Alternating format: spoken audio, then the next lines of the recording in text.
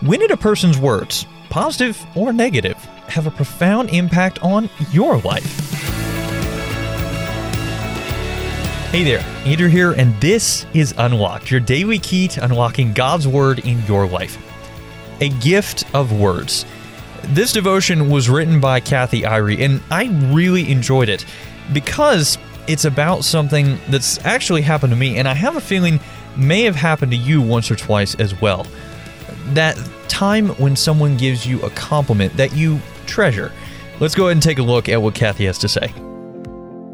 I keep it handy. A college notebook. From time to time, I open it to the back of my American history final. On this page, my favorite professor wrote, "It was a real joy to have had you as a student this past term. Your diligence and enthusiasm were always apparent, even on those days when it was hard to be hardworking and excited." Without fail, when I read these words, I smile. They remind me of someone who thinks I'm special. Someone who took the time to tell me in words. Words are powerful. Just read the Bible.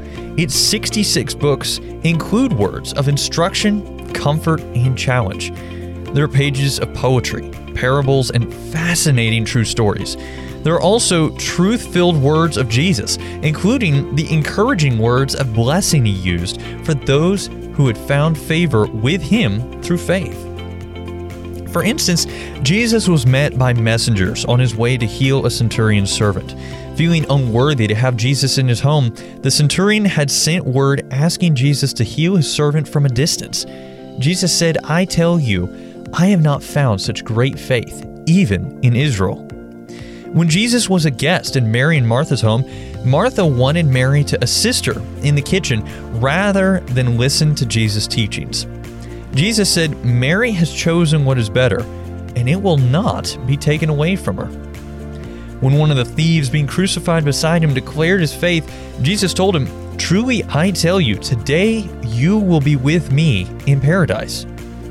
My favorite words, however, are the words Jesus said to his disciples at the Last Supper and says to his followers today, "As the Father has loved me, so have I loved you."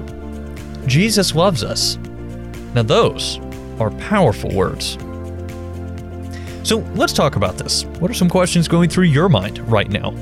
When did a person's words, positive or negative, have a profound impact on your life? God's word is the source of truth, and its words are powerful.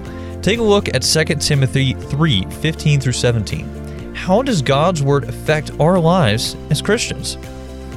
As you and I can read in Proverbs chapter 16, verse 24, gracious words are a honeycomb, sweet to the soul and healing to the bones. Now, I'd encourage you to read in your Bible Luke 7, 1 through 10, as well as John 15, 9 through 17, to help keep God's word alive in your life. Unlocked is a service of Keys for Kids Ministries. How would you like to write for Unlocked, just like Kathy did for our devotion today? If you're interested, check out our writer's guidelines at unlocked.org. And also be sure to check back tomorrow because Emily is going to be telling us about someone named Queen Catherine Parr and how she was able to survive something incredible. But until then, I'm Andrew, encouraging you to live life unlocked, opening the door to God in your life.